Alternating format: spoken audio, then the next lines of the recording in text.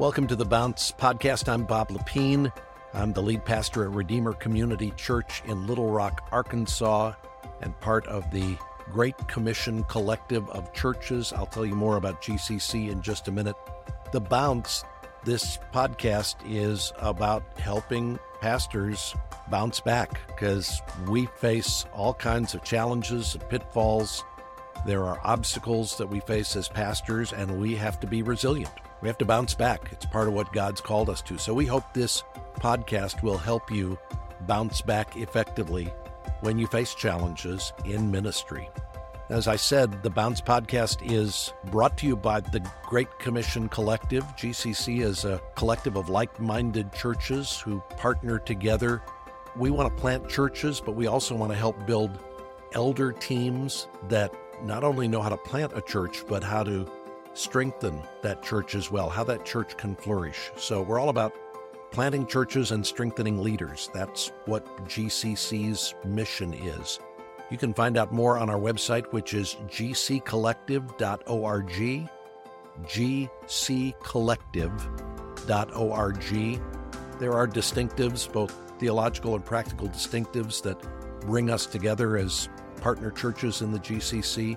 Go to gccollective.org if you're not already a part of the Great Commission Collective. Now, today we're going to talk about what can be a challenging time in the life of a church. I think of the number of stories I've heard over the years about the pastor who was hired to step into a role that has been occupied by a long-time, well-loved leader. If you're that guy who's being brought in to follow a local legend, somebody who has been beloved in a local church, there are all kinds of hidden obstacles that could be ahead for you. That's what happened recently for Micah Klutinoty. Micah is married to his wife, Nicole. They are raising 4 children.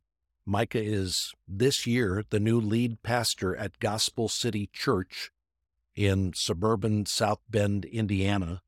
Micah served there for 13 years as the worship pastor, and when the lead pastor, Trent Griffith, took a new assignment, the elders turned to Micah and said, "We believe you are the man God has raised up to step into the lead role." There were challenges. There were lots of things that had to be weighed out in all of that. But ultimately, Micah followed their leadership, stepped into that role, and we're going to hear about his transition journey and about some of the obstacles that presented themselves along the way as Micah began this transition.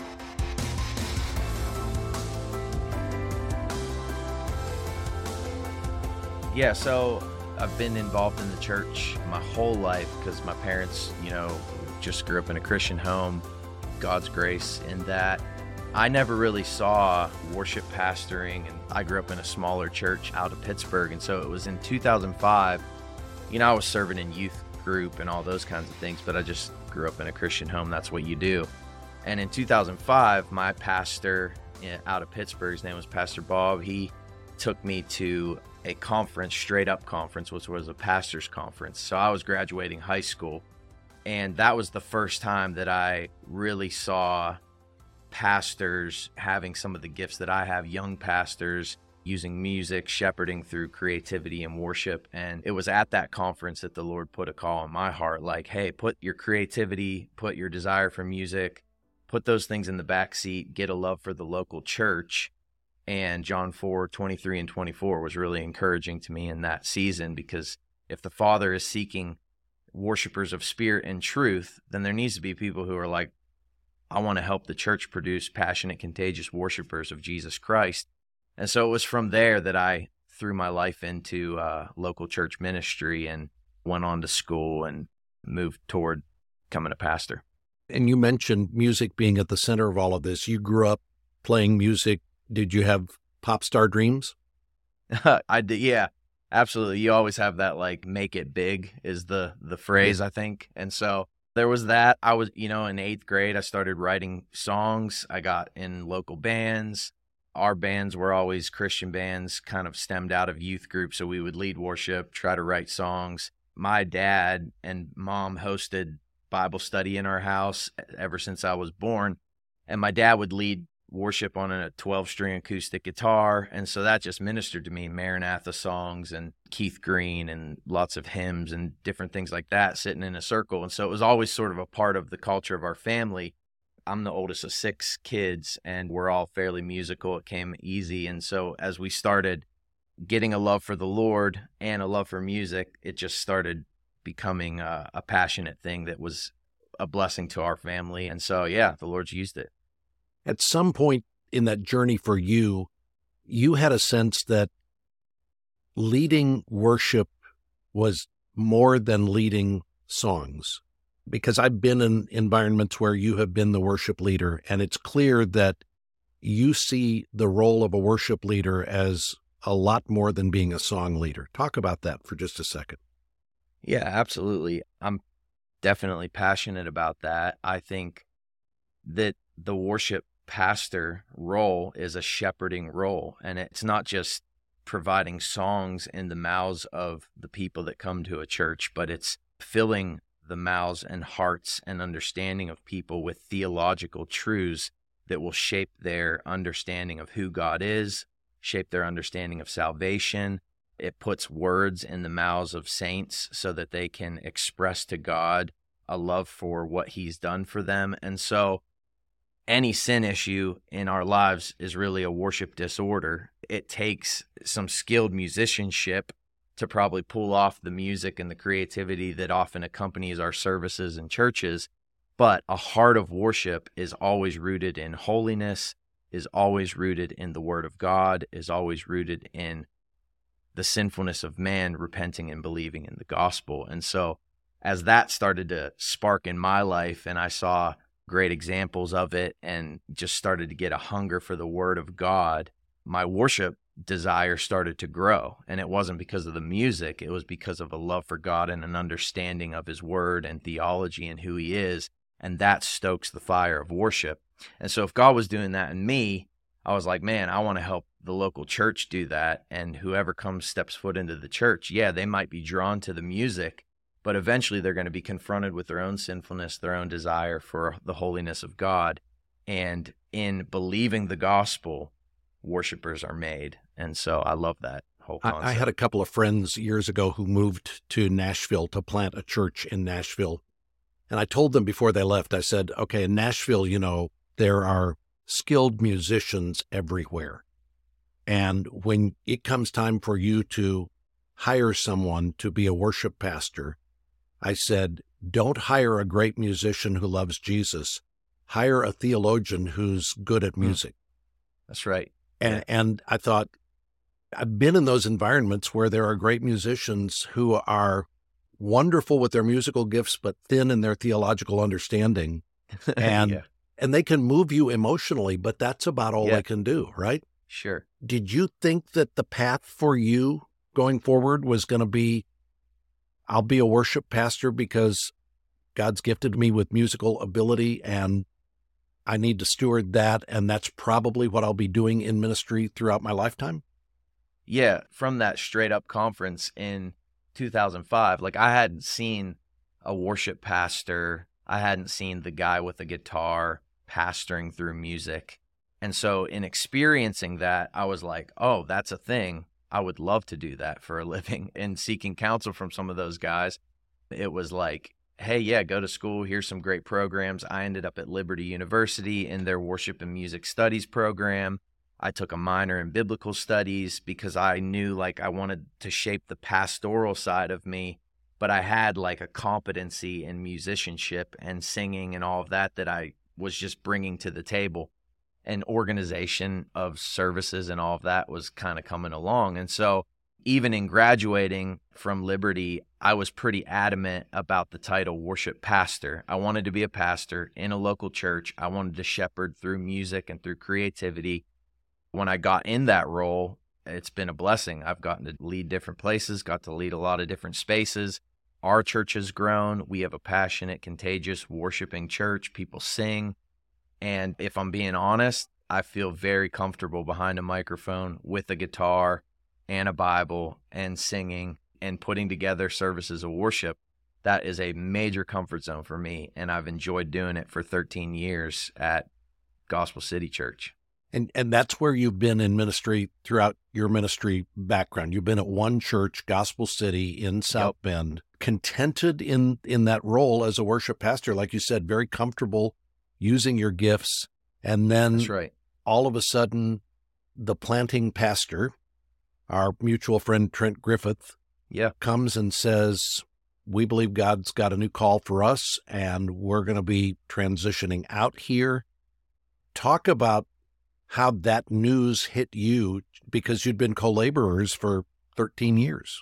I mean, the news was somewhat, I assumed at some point the Lord would move one of us on, and you're locked armed and you're kind of just doing life together. And neither of us are from South Bend, Indiana. And we both sort of answered a call to come here and just follow the Lord in faith. And God gave us so many years of fruitful ministry together. As the worship pastor, I would get the chance to preach every now and then. And in like 2014, 15, 16, it was probably once or twice a year. You get thrown the, hey, preach on worship this weekend thing. And I was always like. And then Labor Day, and then we got to, can you cover the Sunday after Christmas? Yeah. And we had other pastors, so I would do it, and I'd preach on kind of like passionate things. And so it would kind of flow.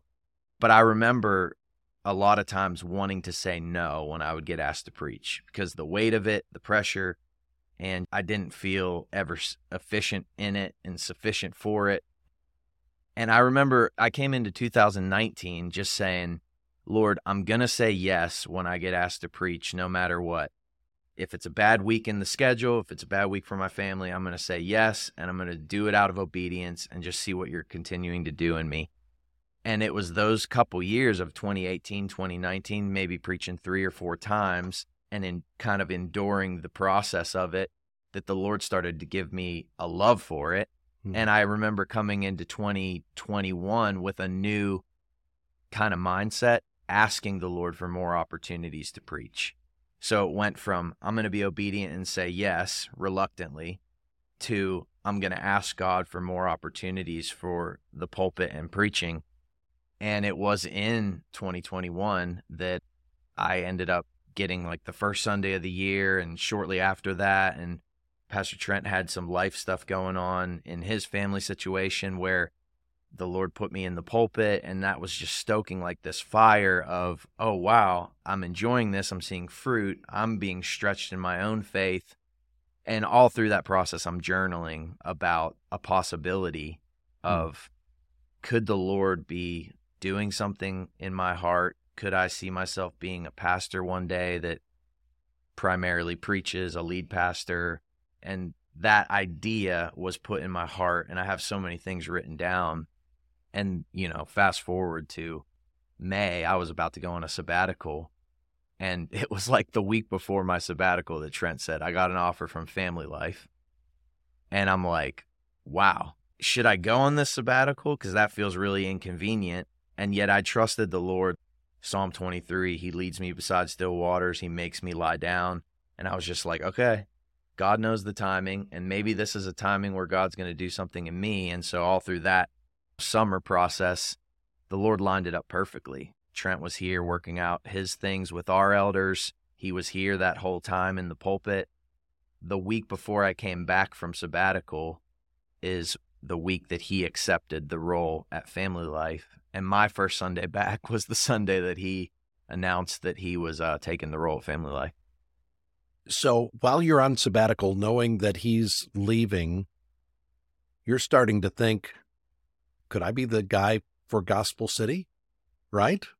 That was absolutely in there. Yeah, and I had written some of those things down and journaled about it. And so I kind of went in to the sabbatical wondering, is there going to be a transition for me? And is that why this timing's all here? And could I be a lead pastor at Gospel City Church? Seems like a major shift, seems like a major exchange. And yet, could that be what the Lord is doing? And that time was just a great, honestly, it was a lot of thought. My wife and I talked about that way too much. We prayed about it, but I also sought the Lord in a season where I was taken away from the ministry. And I think that that was just a very valuable season for the Lord to do some stuff in my own heart and reveal things. And part of what you had to wrestle with is you've got this musical gift. God has already affirmed that gifting and shown favor on that. To move into a teaching pastor, a lead pastor role would be to put that gift off to the side, not put it away, but off to the side. And you had to wrestle with, am I stewarding the gift God's given me if I set that aside? Yeah, I did. And it's funny because it was like I had a desire through the sabbatical, and like, could this be a possibility, and could the Lord be moving me to that role? I wasn't thinking so much about the musical gift and setting it aside yet. And then when I got back and we entered a season where, okay, I started fulfilling the pulpit and I did step aside. And then as the conversations got more and more serious, I started having the freak out moment a little bit of, oh man, I'm going to have to pry my fingers loose of some of these gifts that I really love and gifts that I've grown really comfortable in. And if I'm being honest, stepping up and leading with a guitar and pastoring people, I don't have to put a whole lot of thought into that anymore. It just flows out of me. And preaching is a brutal process sometimes. I really wrestled through that, and the Lord has wrecked me through a season of just sacrifice and surrender. There were a few moments where I was just leading worship, knowing that this was coming, and kind of in the final stages where I was just like very emotional and like, are you sure you want me to lay this down, Lord? Like, this is what I have to offer you.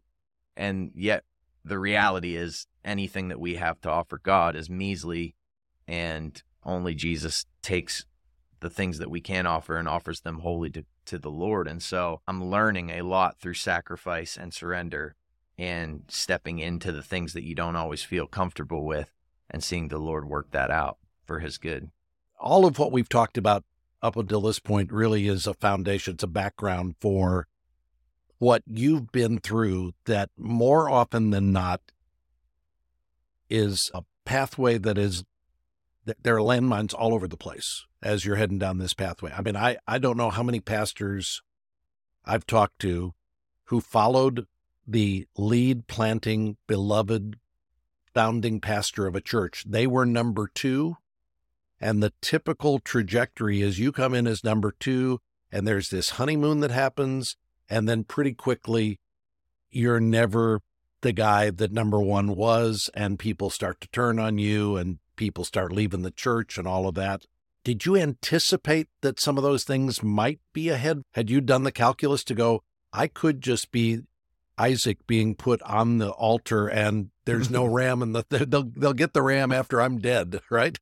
Yeah. I have very much thought through that and thought about it. I feel like we have a unique situation in some ways.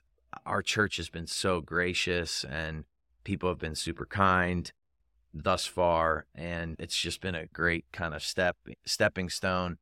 Our elders did a great job through the transition and those sorts of things. That being said, there's obviously, anytime a transition happens, stuff rises to the surface. There's things that change, conversations that happen. I've thought about that.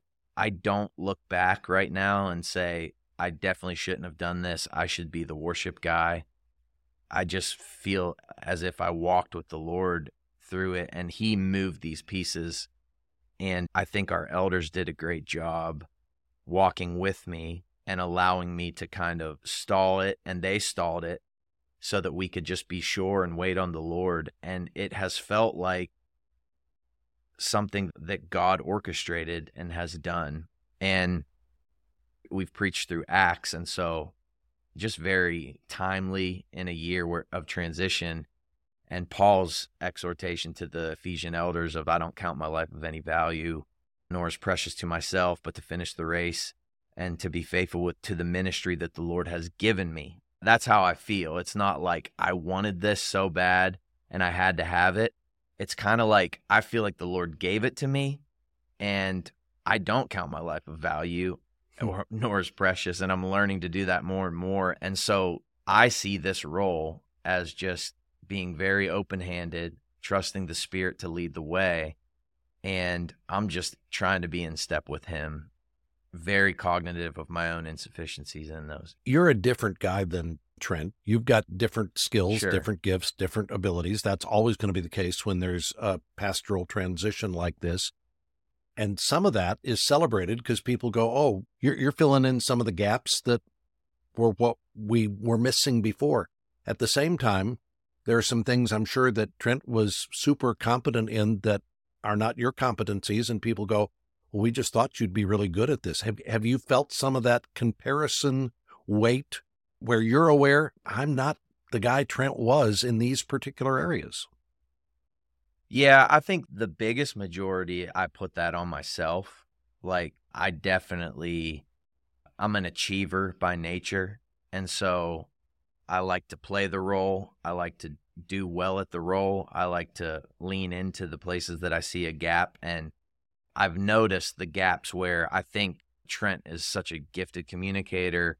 Trent is very natural in those things, calculated in some of the leadership decisions and in communicating in like an elder setting. And those things have all been very new to me. Things like casting vision and all of those are very new. And so I've put the weight on my own shoulders a little bit of, am I going to be able to do this as good as Pastor Trent did it? Will I be able to lean into this the way that I want to? And those sorts of things. I haven't felt that too much from our elders or from our congregation by the grace of God. People have been very gracious. I think some think, man, your superpower is leading worship. What are you doing at this stage of your life, trading that in for this? And I'm just like, I don't know. I'm just opening my hands to the Lord and trusting that he's leading the way. And I see his faithfulness in it too, as we take it day by day. You've undoubtedly heard of some families, some people who have left the church since you took over, and the back channel kind of, they left. They couldn't click with Micah's style or whatever. So how do you process that? How do you tell yourself the truth in the middle of those moments? What do you do with that?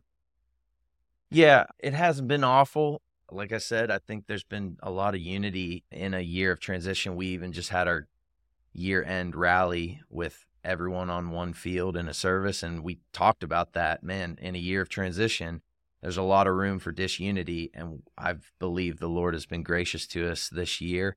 There has been some people who have moved on. There's been some people who have gone to do other things, and the first thing, when I start to get overwhelmed or have feelings or emotions in it, I'm learning, don't underestimate the power of prayer. I've found myself in this season more than ever stopping and saying, speak, Lord. Or Acts was so valuable to me, and just seeing that all these Acts of the apostles was under the power of the Holy Spirit. And so every day that my feet hit the ground is an opportunity to say, come Holy Spirit, fill me fresh and anew and lead me in these things. There are things every day that make me feel overwhelmed. And so prayer is the first thing. And then I think writing things helps me clarify things. And so it causes me to stop. If I don't do that, I get overwhelmed. And when the overwhelm's up, the clarity's down and my feelings and emotions get out of whack. And so I'm learning to stop and write and process in a biblical way, in a helpful way. And then just being honest and trying to bring as much humility as I can to the different parties, even to the congregation in this season. I felt like I'm going to show you what's in my head and in my heart as much as I can in a way that lets you know I'm following the Lord and processing these things with the Spirit. I've seen that unite me with the congregation some and even lead us through different opinions and those kinds of things. If you got a call today from somebody who was today where you were 3 years ago, they've been on staff at a church, they've just heard the lead guy is going somewhere, there's conversation that they might be asked to move into that role, they have some interest in that role. They just said, coach me, give me some pointers, give me some tips on things I need to be aware of. And what have you learned in the journey that you would say, just keep your antenna up for this, and here's how I'd encourage you to go forward? Yeah, I think you have to get alone with the Lord. And like I said, writing is huge for me. It was very helpful that there were so many pages written and that I feel like the Lord fulfilled in a lot of ways. And I think that's just an overflow of spending time with the Lord, writing down the desires of your hearts, measuring them with Scripture, and then trusting the Lord to number your steps and lead the way. I think you got to get some counsel around you.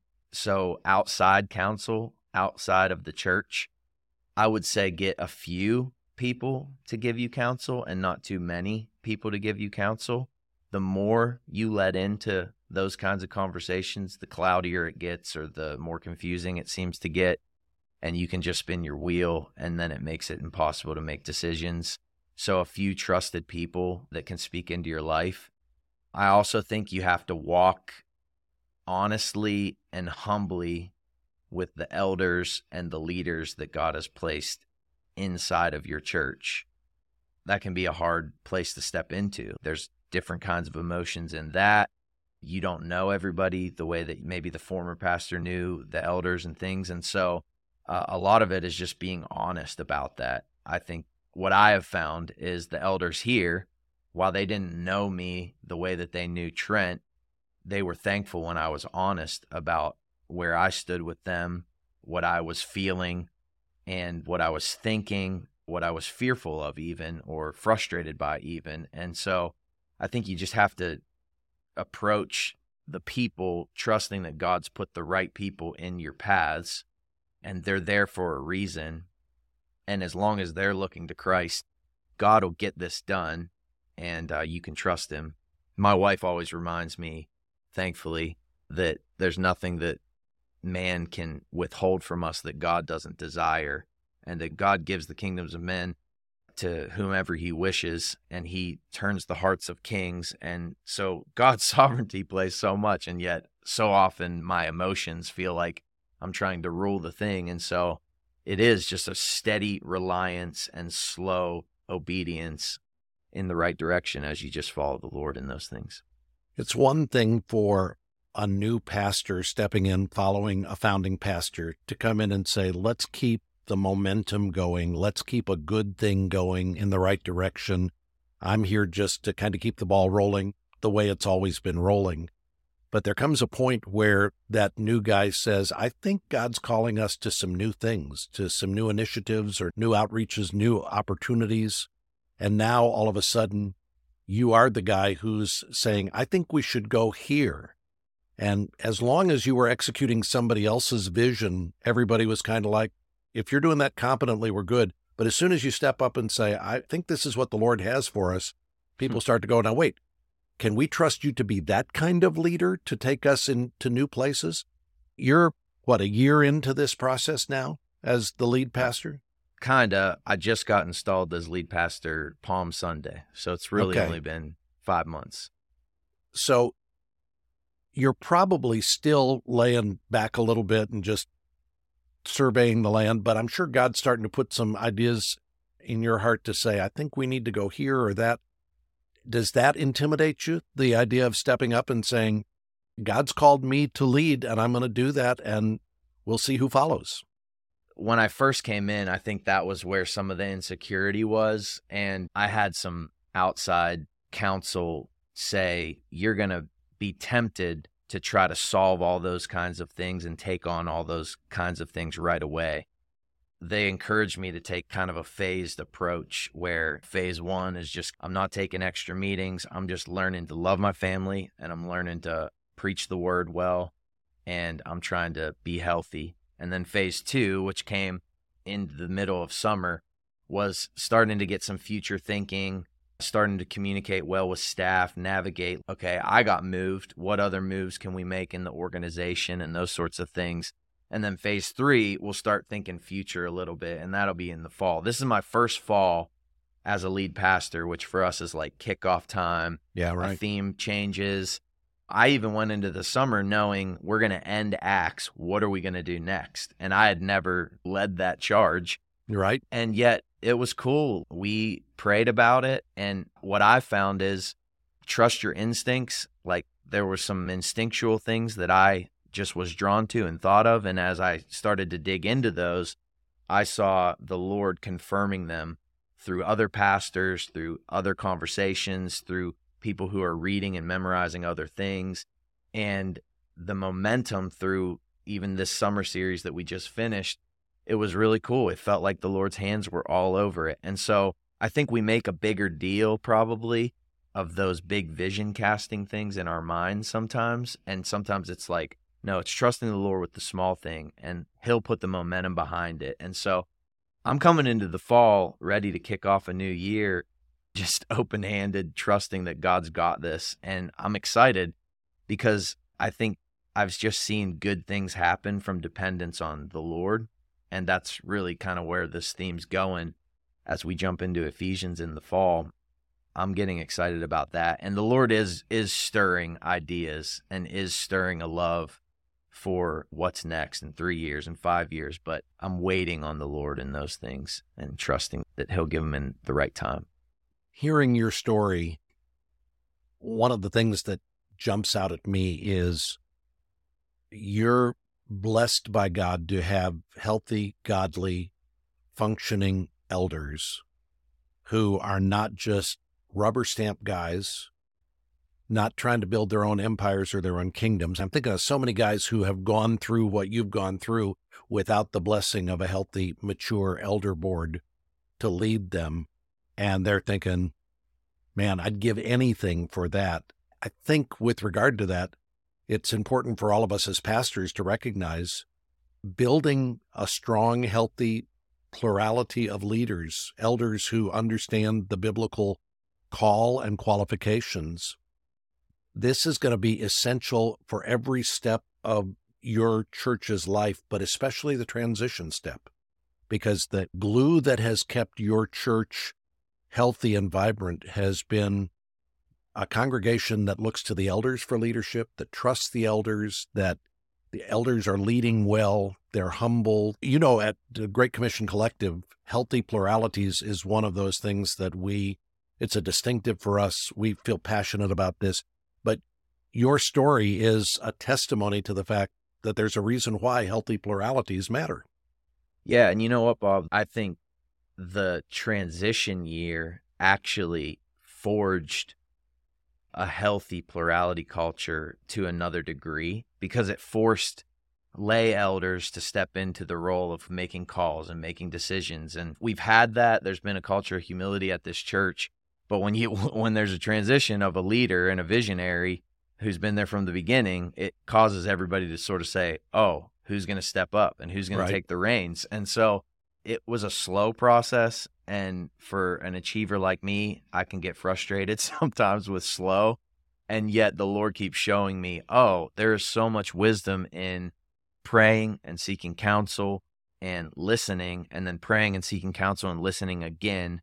And what feels like a long time is actually usually a short time when the Lord gets something done. And so it's just been awesome to watch our plurality of elders and the culture of plurality at our church just grow. We've been thinking through great things, and it's being strengthened in a really healthy way. And so all of that's not easy stuff, but we are very blessed at Gospel City with that. One last question. You're in the worship service every Sunday watching somebody new be the worship pastor, something you're uber competent in, something you're gifted in, something that comes naturally to you. And there got to be Sundays you're sitting there going, oh, no, we shouldn't have done. Oh, why didn't you do the transition there? Could have been, why didn't you read this verse? So how are you handling not being the worship pastor and the lead pastor simultaneously? Well, number one, we're super blessed with a deep bench of gifted worship leaders and musicians. And so I have a lot of confidence in my buddy Brent that moved into the worship pastor position, and he's just taken that team and he's running with it, doing a fantastic job. And so a lot of times the Lord's kind of taught me, if I can get out of the way, he's not dependent on my gift. He'll fill the role. And so I do think that's been I think if I was in that position, there are people currently doing it that probably wouldn't have stepped into it. And so there are new gifts being developed, and there are new leaders and shepherds growing because of me being moved out of the way. And I can get behind that all day long and be a champion of that. Sometimes I scratch my head like, Lord, I can do that so easily. And yet I'm also being stretched by the people who do it differently than I would. Mm-hmm. And whenever the Lord meets me in the worship service through their interpretation of how they're leading, I'm like getting a deeper sense of the Spirit and how God works and how God moves. And so it's actually making me a better worshiper of the Lord by not being in that role. I think it's more stretching and sometimes painful, I guess, but I see the Lord working through it, and that's a beautiful thing. I wouldn't trade that. Well, it's been great today to have the opportunity to hear from Micah Klutinoty. Micah is the lead pastor at Gospel City Church in Granger, Indiana. There's a link to the Gospel City Church website in our show notes. And Gospel City Church is one of the churches that is a part of the Great Commission Collective of Churches. Once again, if you'd like to find out more about GCC, the Great Commission Collective, where we plant churches and strengthen leaders, that's our goal. You can find our website. It's also linked in the show notes, or go to gccollective.org. Now, on our next episode, we're going to talk about why theology needs to be highlighted in a local church, why theology matters. Jeremy Kimball joins us next time, and I hope you can join us again on the next edition of the Bounce Podcast.